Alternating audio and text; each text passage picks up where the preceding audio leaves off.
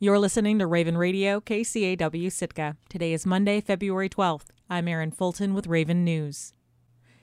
Since the Southeast Alaska Regional Health Consortium closed its Medicare-certified home health department in Sitka last September, many Sitkans have publicly opposed the change through a petition with over 600 signatures and a well-attended listening session in November, which Search did not attend. Last week, for the first time since the closure, community members shared feedback directly with Search administrators. But as KCAW's Meredith Reddick reports, that feedback is unlikely to bring the department back. Cindy Littman was one of 15 Sitkans who testified at Wednesday's meeting of the Community Health Council, which advises Search on how to best serve the Sitka community. I'm grieved that Search closed its Medicare-certified home health office. My husband, Tony Gavon, was the beneficiary of Medicare-certified home health services from 2017 until his death in 2019.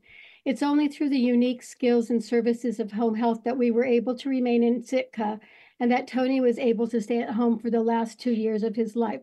Nearly all of the testimony focused on the closure of Sitka's Medicare-certified home health department last fall, while Search has maintained that the new home-based care program offers equivalent services. Littman and many others testifying said they're not the same. I really don't know whether Search really doesn't understand the difference between Medicare-certified home health and the healthcare, the home health they're offering through the clinic, or if they really are deliberately being untruthful. Wednesday's meeting represented the community's annual opportunity to share feedback directly with Search.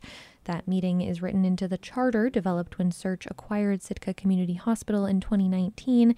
It requires that, quote, a portion of the council meeting is open to the general public for its input. Some community members felt that the meeting's structure, which was virtual and limited testimony to 15 Sitkans for 3 minutes each, didn't fulfill the spirit of that requirement. In her testimony, Chris Ann Rice said the Zoom format specifically prevented some Sitkans from attending. I'm on a Zoom meeting on an iPhone, sitting by myself. Jim's upstairs, person number 14 out of 15, reading my notes to provide testimony to you about services in Sitka. Your customers are restricted to a once-a-year opportunity to share concerns. I have the technology and some of the skills to Zoom, but I know people in Sitka, some not, and thus you've eliminated them. Other audience members took to the chat after the council spent nearly half an hour responding to the first 3-minute testimony. Community member Lisa Bush wrote, quote, if this is the only time during the whole year that only 15 members of the public has to speak, it might be best for the committee to listen and save time for the public comment. A few minutes later, the chat was disabled, and another community member asked organizers to reopen the chat. Excuse me. Galen? Yeah, the host just muted my audio. The chat has been disabled. I wonder if somebody could enable it again, please. Over the course of the 2-hour meeting, community members echoed many of the sentiments expressed at the November forum hosted by the Sitka Women's Club, namely that home health had provided critically important services to their families and that the new home-based care program would not fill the same niche. In spite of ongoing public pressure, Search has shown no interest in revisiting its decision. Council member Susan Padilla, who was appointed to the council in the same meeting, asked Search Chief Medical Officer Elliot Brule whether reinstating the home health department was on the table, given community input. You know, with some of the communications and, you know, all of the signatures and everything, has any thought been given to that, to say maybe the community really wants a home health department? Is that a thought? Not at this time. Not at this time. In Sitka, I'm Meredith Reddick. For the purposes of disclosure, KCAW staff member Fred Olson holds a seat on the Search Community Health Council. The Sitka School Board has approved a new 3-year contract with the union representing the community's teachers. The deal includes catch-up raises for the Sitka Education Association, which voluntarily held salaries flat during leaner times in the district. KCAW's Robert Woolsey reports. Sitka's teachers will see a raise of 6% next year and 4% each of the next 2 years under the terms of their new contract. The district budget for next year is far from settled. Interim Superintendent Steve Bradshaw, who was the district's lead negotiator, told the Sitka School Board on February 7th that teachers had done their part in recent years and it was time to adjust their pay. Some people are going to question the wisdom of the superintendent and the board when we start going through the budget process like we have, but the teachers in this school district deserve a good raise. Sitka teachers took no pay raise in 2017 and agreed to increases of only a few $100s in the next 2 years. In 2022, after a months-long negotiating impasse, teachers agreed to an unusual 2-year contract as a hedge against then rampant inflation. The deal included a raise of only 2% in its second year. Bradshaw said many of the changes to the contract were just in language, but there was one significant additional expense. The district was increasing its contribution to the teachers' retirement plans by $500. Through 2006, Alaska teachers received a state pension consisting of a large percentage of their former salaries, plus lifetime health benefits. Tier 1 retirement, as it was called, has long since been replaced by a savings program called Tier 3. Bradshaw said that when the state moved away from Tier 1, school districts lost an important incentive for new teachers. When they changed that 16 years ago, that took that away. On top of it, the teachers in this state have lost ground, are now behind the state of Washington and Oregon in teaching salaries. So you can't offer them more money and you can't offer them a better retirement system. How are you going to recruit the best? The Alaska State Senate has just passed a bill that would partially restore Tier 1 benefits, but its major detractor is the one person who can single-handedly block it. Governor Dunleavy, unironically, is a former teacher and Tier 1 retiree. In a press conference on February 7th, he said new teachers nowadays would probably prefer cash. Full disclaimer, I'm a Tier 1 retiree. I was a teacher.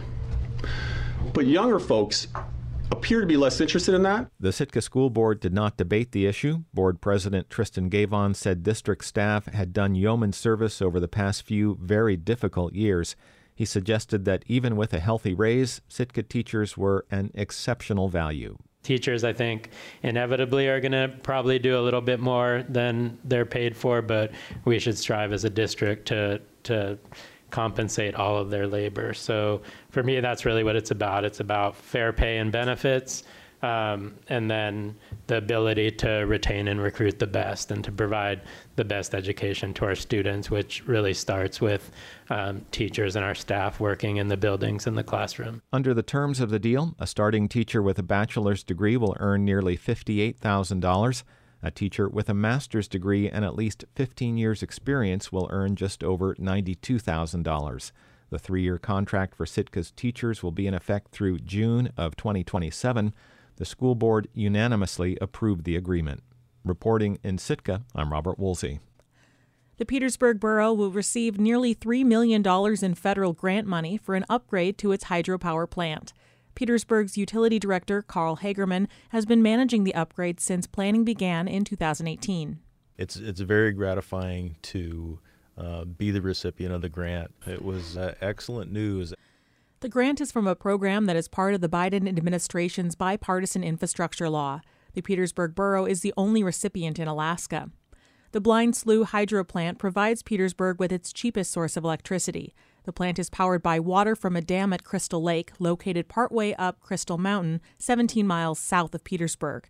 It's one of 2 hydroelectric sources for the town and supplies roughly 25% of the power that's consumed.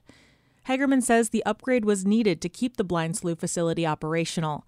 Some components of the plant were deteriorating. Since the upgrade was completed in December, there have been some issues, but Hagerman is optimistic. The company that sold us the equipment saw that we were having a problem that they felt they could remedy, and so they sent an engineer to Petersburg to work on the failed component and make sure that it would not fail again. All of the fixes are under warranty, so the borough didn't have to pay for the repairs.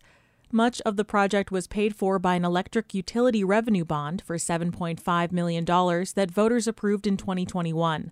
The $2.9 million in grant funds will replace some of that bonded money. The bonded money can then be put towards a planned generator project, which voters also approved in the bond. When energy loads are high during the winter months or the connection to the power fails, the borough relies on backup diesel generators. Hagerman says the town needs to be able to generate more backup power. Our diesel generation capacity is very close to not being enough. And in fact, depending on what's going on, it may not be enough. And so it's very important for us to have that capacity in the diesel plant to get people's lights and heat back on when it's 0 degrees outside. The new generator will be at Scow Bay. Hagerman says the ability to transfer bond money to the Scow Bay generation project will have a huge impact on rates. That's because Petersburg Power and Light won't have to increase rates to fund the project.